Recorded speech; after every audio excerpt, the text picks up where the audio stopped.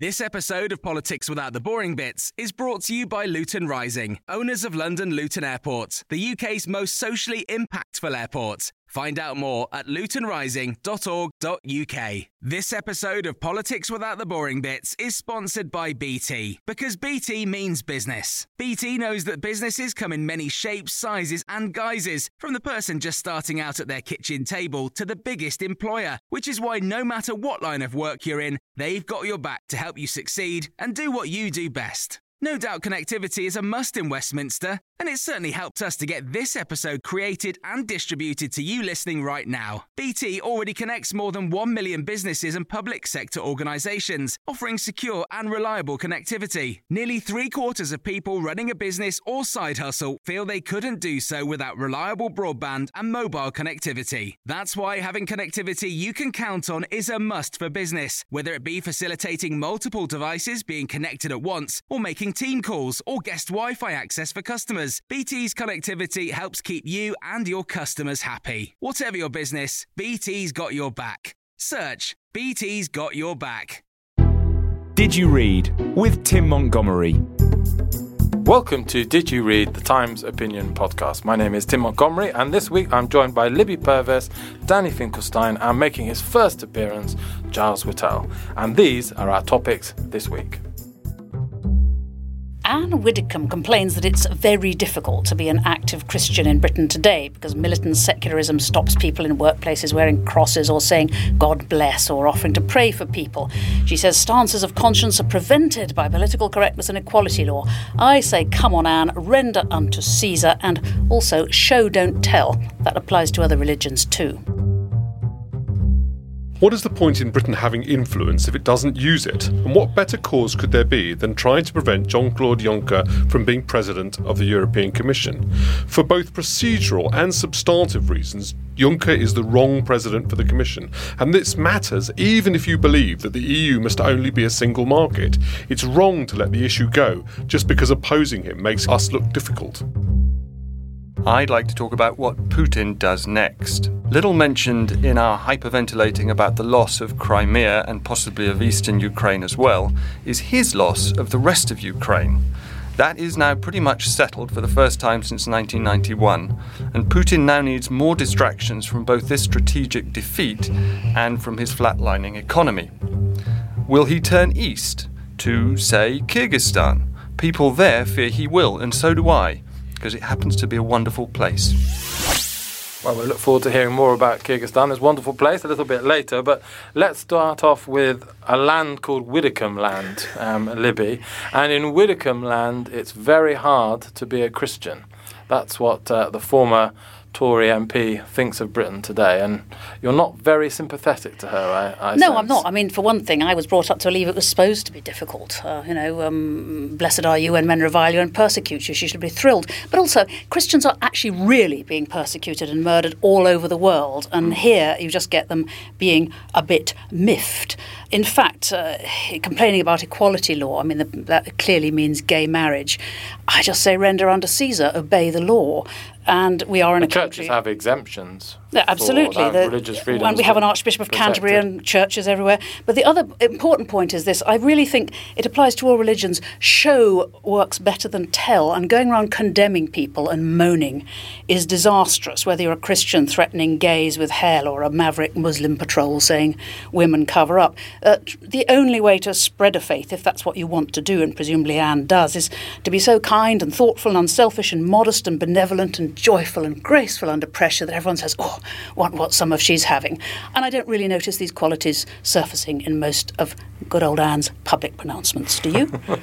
Perhaps not, but just to be a devil's advocate, if that's the right expression on this occasion, what do you think that we're in the middle of this row of Islamic extremism infiltrating schools in Birmingham? A lot of people seem to be taking the opportunity to hit out at faith schools generally, and I think you've probably got a point. The Christians aren't particularly persecuted in Britain today, certainly not compared to the rest of the world, but are we at the beginning of a period when actually faith schools, for example, will come under quite severe attack by secularists? I'm afraid I think we are. I mean, I was at a convent school because my mother was a Catholic, and my children were at a school which had quite a strong Anglican sort of lean to it, and they were both very good schools.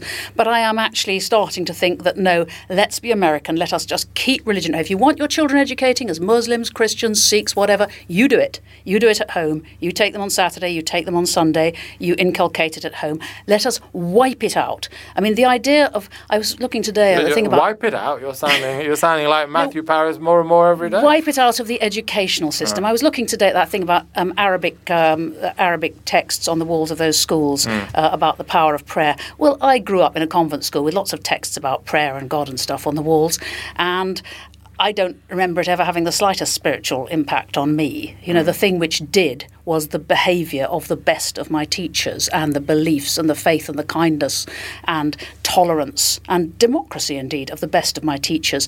And that's what should be coming out of schools, not this... the sense from these schools, whether they are really inculcating extremist Muslim views or not, is just a sense of a bearing down of this is how to be, this is the only way to be, this is the attitude to take. These schools in Birmingham are, of course, secular schools. Yes, and that's absolutely critical. Danny Finkelstein, because actually there's a link between what Anne Widdecombe has said and what's happening in Birmingham. These schools were not being pushed towards these ideologies through the medium of faith in education. They were being pushed to it by the medium of using equalities legislation, actually, to argue that everyone's religion should be equally respected, and therefore they would be pushing out the head teacher for not showing enough respect for their religious background. So I think it's a confusion to suggest that what's at stake here is faith education. Actually, this is a political attempt to take over these schools on behalf of what is actually a sort of, an international political agenda that is related to Islam, but actually is not actually really about religion. My children, my youngest child and my oldest, who did before, go to a faith primary school, and I found it both important in terms of the community we live in. It provided them with a very good education and a sense of belonging. It taught them something about their heritage, which I thought was really important. And I'm very defensive of it as a right for people who have faith themselves or who want to belong to communities. I think it's something they ought to be allowed to do. What I'm against is extremist ideology of any kind, and had a faith school or any other school moved in the way that these schools have towards sort of unacceptable indoctrination and unacceptable intimidation of anyone who took a different view, then obviously I'd be opposed to it. But I think those are quite separate things. But surely it's also about the homogenisation. I mean, I think one of those frightening things about these communities which we have allowed to grow up and be absolutely exclusive is one of the kids was saying, well, yeah, no, so it's 98% of people here are Asian and Muslim. It's an Asian Muslim school, he said. Well, that's terrible. It means that anybody who isn't really cannot move into that area and cannot take their children to that school, which is a kind of racism. It's horrible. Can I ask you directly, Libby? Are you worried about faith schools or are you worried about Muslim schools? Because a lot of people seem I'm now worried about all faith schools, really? To be honest. I agree with Danny up to a point, but I think in the state system we've actually got to end it. You know, if people want to pay, have Sunday schools, have private faith schools. No, it's now all faith schools. I've been thinking this for a while. I haven't wanted to, I've regretted some of the things that Danny's talking about. And I hope that that culturally, history of Christianity and so on will always be taught properly in schools. History of Islam will be taught properly in schools. But I think that overarching sense that this is how to be is not appropriate any longer for state education. Well, I'm dying to come back to take on this whole idea that secularism is somehow the neutral state of belief, but we haven't got enough time, and I must bring Giles in. And Giles, you represented the Times in America. You worked for the Times in America for a long time, and there they do have this very clear separation of church and state. There was the big battle by Republicans in the past. I don't know whether they're still pursuing it, to have prayer in school, and they were defeated in all of that, and yet religion thrives in America in a way that it doesn't in Britain. Do we have something to learn from that? Or is it just two different traditions?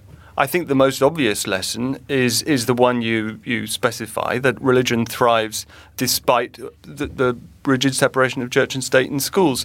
The arguments that the Christians ended up losing about prayer in schools were in many cases absurd and similar to those happening in Birmingham now. They occurred in school districts which were overwhelmingly evangelically Christian, and it seemed to the parents and politicians representing them obvious, an open and shut case that they should be allowed to open and close the day at school with a prayer. But I think that did betray a fundamental misunderstanding of what the schools were for in their children's lives, just as in Birmingham now. This is an incredibly important story, and I think today's reporting showing how much pressure has been put on. I should say we're recording on Tuesday, so when you say today, we're meaning Tuesday, yeah. Yes, Tuesday's reporting showing how much pressure was put on head teachers by parents as well as governors shows just how deep the misunderstanding is, and I apologise if this sounds condescending, about the role of the schools that these kids are going to. It is not to impose on kids a particular worldview. It is, I don't know if I'm allowed to say that I wrote today's leader on Tuesday's leader on this subject. It is to nourish learning and broad-mindedness and tolerance. Now, I understand that there's a whole separate argument about whether secularists have gone too far in their own intolerance of religion. But I think what has emerged on Tuesday, or this week generally, is that a sadly very large number of this homogenised body, the parent body in East Birmingham, just don't understand what school's for. Yeah. Okay, well, look, for those who are listening and are Times subscribers and want to read the leader that Giles may have written, you can go to thetimes.co.uk/comment central, and I will put up a link there for you to read that piece and for other articles that we're discussing. Before we move on, though, just to you, Libby, back to where we started and Anne Widdecombe, and it seemed to me to the heart of Christianity's alleged difficult place in public life is now traditional Christianity's attitude towards homosexuality. And lots of young people, lots of people generally, think that homophobia is akin to racism in some way, and they think that a religion that teaches somehow that homosexuality is wrong is equivalent to how we would have 50 years ago seen racism preach from a pulpit in South Africa. Do you accept that homophobia is what is causing Christianity particular problems amongst so-called liberals, or and secondly, do you accept that homophobia and racism are equivalent? Well, big questions on a day after some poor lad had bleach thrown in his eyes and got nearly blinded outside a club for being gay, I can say it has some of the side effects of racism, but I'm not very interested in comparing isms. And to be honest, I know an awful lot of very devout and fervent and decent Christians who have no problem whatsoever with two people of the same gender loving one another. I think, it's sectarian. And I think there's fear in it. Homophobia is filled with all kinds of weird fear. It's often men's fear that they might get infected and go that way. I don't really think there's any point in kind of shambling around this issue of homophobia and Christianity. It is a problem. It's a problem with people, moaning against equality law. But I just say, obey the damn law.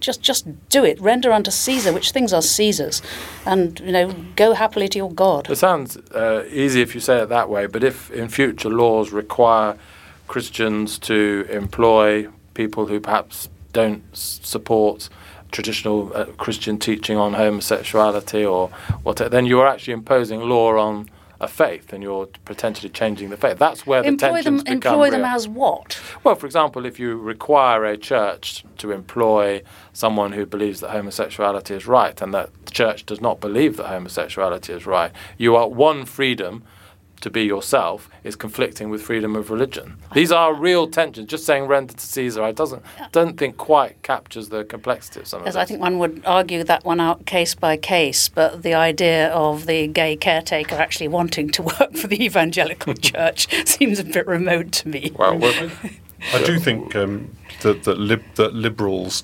and British liberal values have to have self-confidence, and so I do think it's reasonable with some degree of compromise and moderation to insist upon people living in a tolerant liberal society according to those values. But it can go too far, and the example of not allowing people to wear crosses in work is obviously an example of that. That's kind of silly. That was just silly.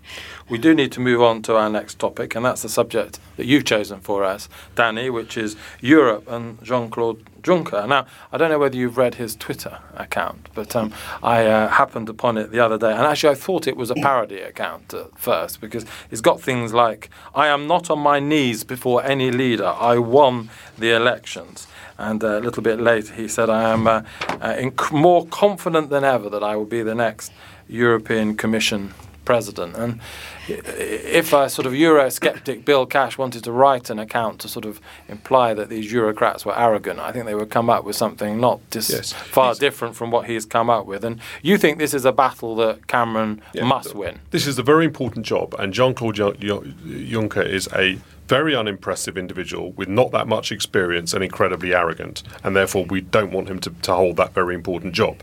If we believe, as I do, that Britain ought to exercise influence in Europe, then this is a good subject on which to exercise it. And one of the things that I'm surprised by, and I've encountered it quite a lot, are people who think because we are in a minority on this, or we might be in a minority on it, we ought not to make such a fuss. You know, Britain's showing itself outside Europe. In fact, the most EU thing that we can do is to prevent the EU from getting a not very good and highly centralising president of the Commission at a time when not being very good and being highly decentralising is quite dangerous.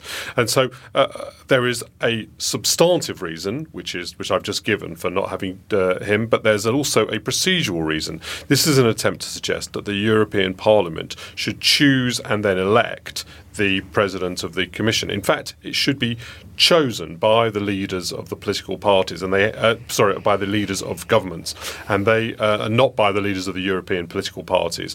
And I think that is an important principle to stand by. So both for substantive and procedural reasons, this is a really important battle and worth fighting, despite the fact that quality sleep is essential. That's why the Sleep Number Smart Bed is designed for your ever-evolving sleep needs. Need a bed that's firmer or softer on either side? Helps you sleep at a comfortable temperature? Sleep Number Smart Beds let you individualize your comfort, so you sleep better together. J.D. Power ranks Sleep Number number 1 in customer satisfaction with mattresses purchased in-store. And now, save 50% on the Sleep Number Limited Edition Smart Bed for a limited time. For J.D. Power 2023 award information, visit jdpower.com/awards. Only at a Sleep Number store or sleepnumber.com. I'm Sandra, and I'm just the professional your small business was looking for. But you didn't hire me because you didn't use LinkedIn Jobs. LinkedIn has professionals you can't find anywhere else, including those who aren't actively looking for a new job, but might be open to the perfect role, like me. In a given month, over 70% of LinkedIn users don't visit other leading job sites. So if you're not looking on LinkedIn, you'll miss out on great candidates like Sandra. Start hiring professionals like a professional. Post your free job on linkedin.com/people today. This episode of Politics Without the Boring Bits is brought to you by Luton Rising, owners of London Luton Airport, the UK's most socially impactful airport. Find out more at lutonrising.org.uk. obviously when you do that, you lose credit with others when you disagree with them. And all of the main British political parties united against him. I think Labour Party on Monday said that they opposed the candidacy as well. Yeah, it's difficult to look at. Really, if you look across the leaders of Europe, is he honestly the best that we can do? He hasn't. You've read from his Twitter account. He's got absolutely a tin ear. But in every way, if you read the details account of people dealing with him, even in Luxembourg, which is an absurdly small country for him to have had experience of dealing with, people were just not very impressed by him, and he lost power partly because of his inability to manage an executive organisation. After winning 3 or 4 elections, yes, he lost that's true. 19 years. I visited Luxembourg, as I'm sure you have, and I saw the whole of Luxembourg on a Sunday, and then I had lunch.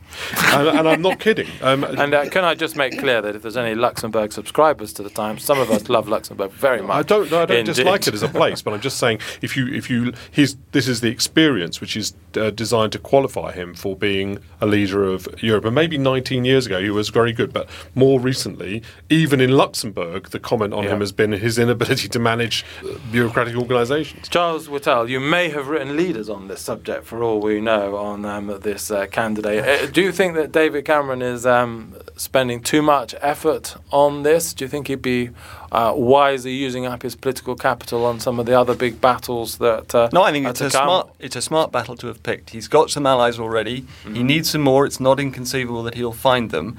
And he's on the right side of the argument. I think it's worth saying that the basis of Juncker's claim to have so-called won this election, if I understand it right, is a clause in the Lisbon Treaty that requires heads of government to take account of recent European elections. Well, what is the overwhelmingly obvious lesson of recent European elections? It is not that the EPP, that the centre-right grouping has triumphed. They lost 51 seats.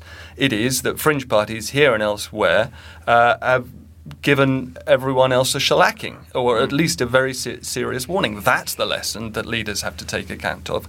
And so I think, yes, it's a smart battle to have picked, and he needs to go on until he wins it. Are you pro or anti-Juncker, Libby, or are you in the don't care I think box? I certainly care. I mean, I think Cameron is right to be fighting this battle, and so all parties are on his side, and I think several other European leaders as well.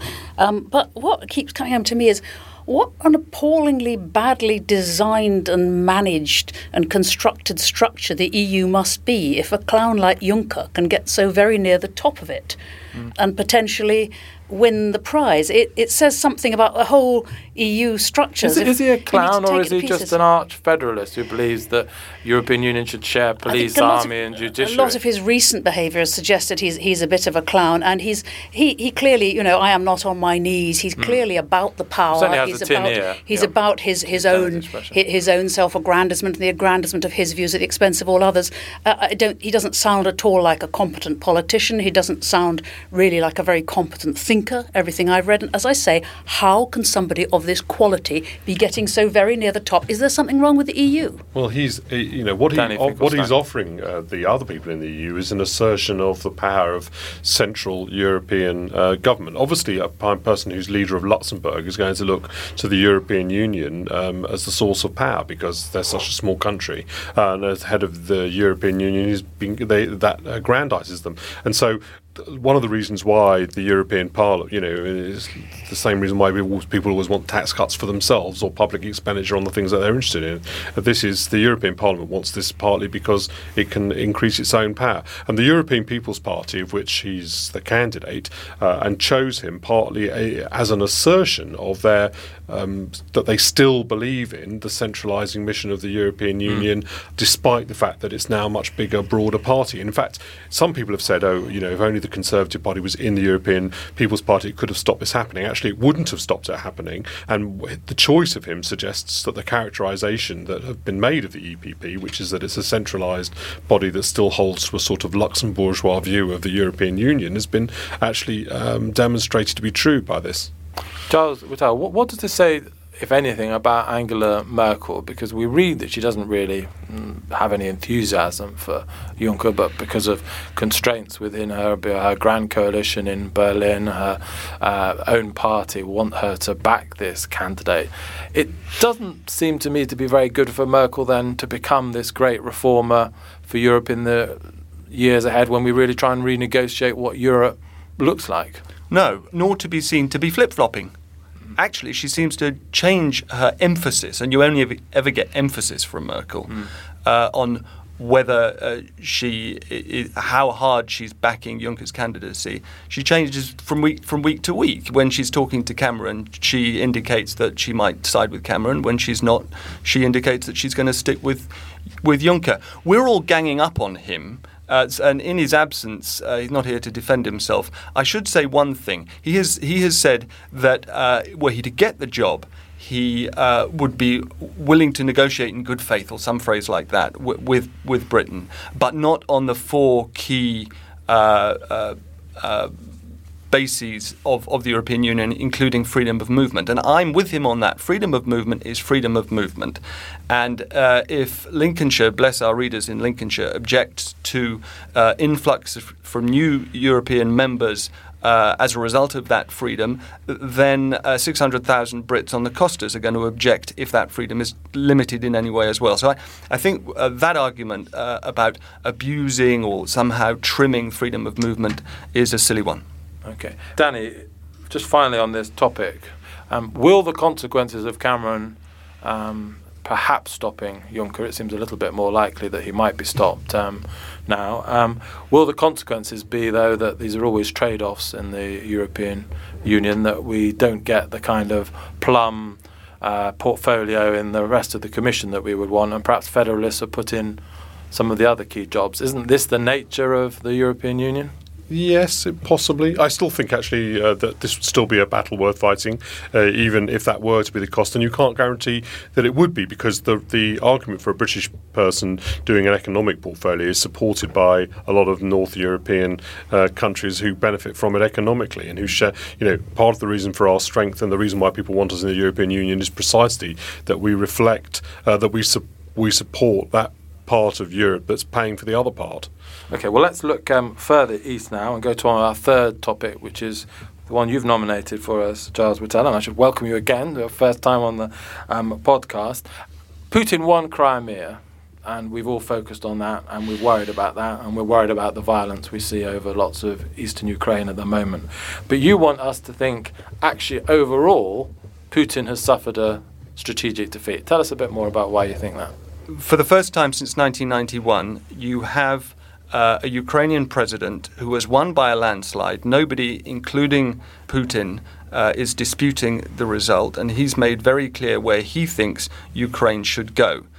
That is a strategic loss for Putin, the like of which he did not suffer in 2005 or in any of the upheavals since independence. Yushchenko and Tymoshenko, the previous leaders who appeared inclined to steer Ukraine towards Europe, manifestly failed.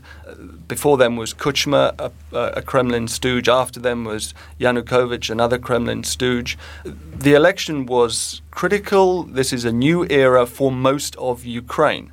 Now, we are naturally focusing on the chaos of a war in the east, and here's what we know: the provocateurs in the fighting in the east do include Russian citizens equipped from Russia.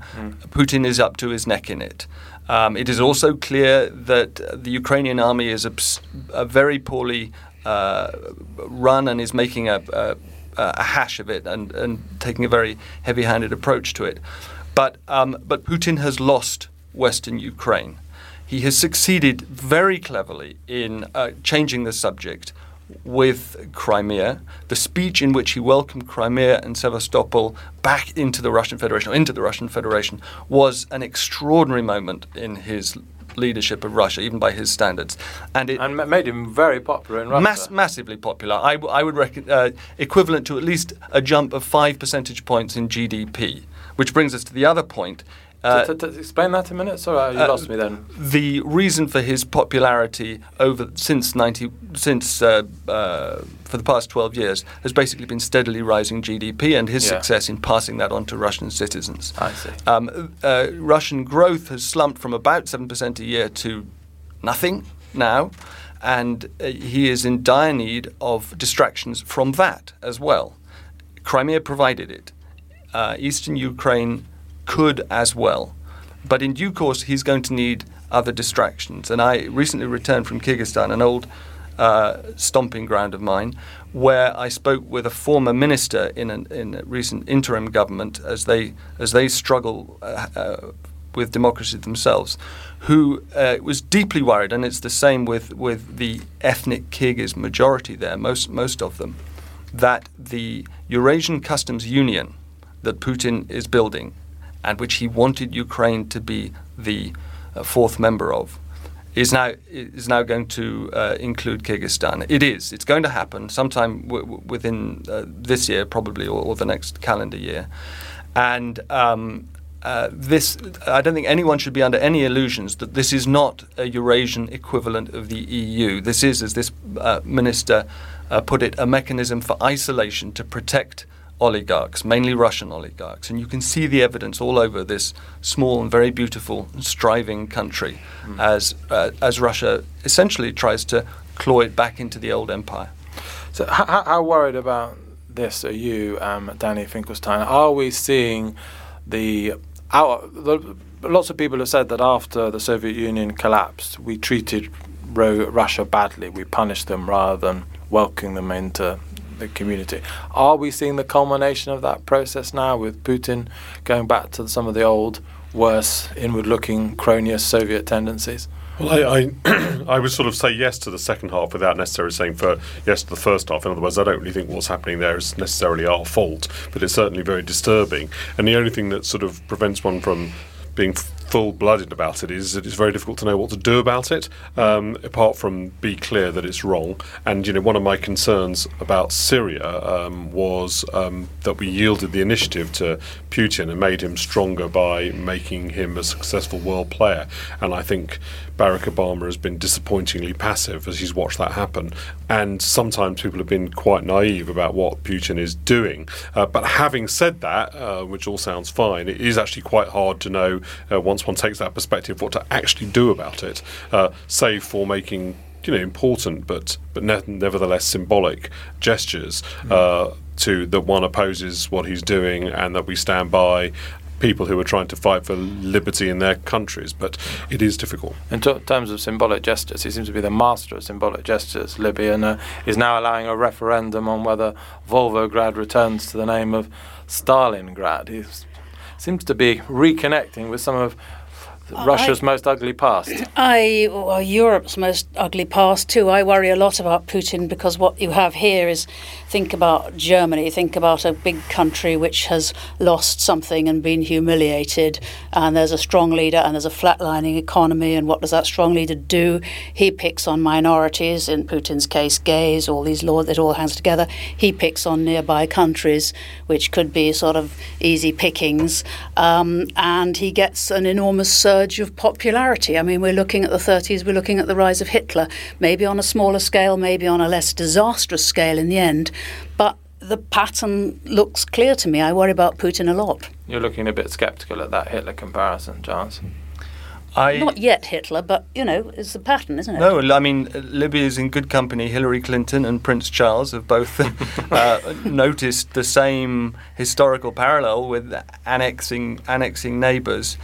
I just say that part of the problem is the more or less complete success of the Kremlin propaganda machine in persuading Russians in Russia and in the surrounding countries, the Russian minorities, and among them increasingly now Russians who we would hitherto have regarded as liberal, that the West's policy is one of encirclement, and that Russia is once again in a fight not just for natural frontiers, defensible natural frontiers, but for its very soul. And talking to Russians, you despair quite quickly because of this information gap. Yeah. Giles?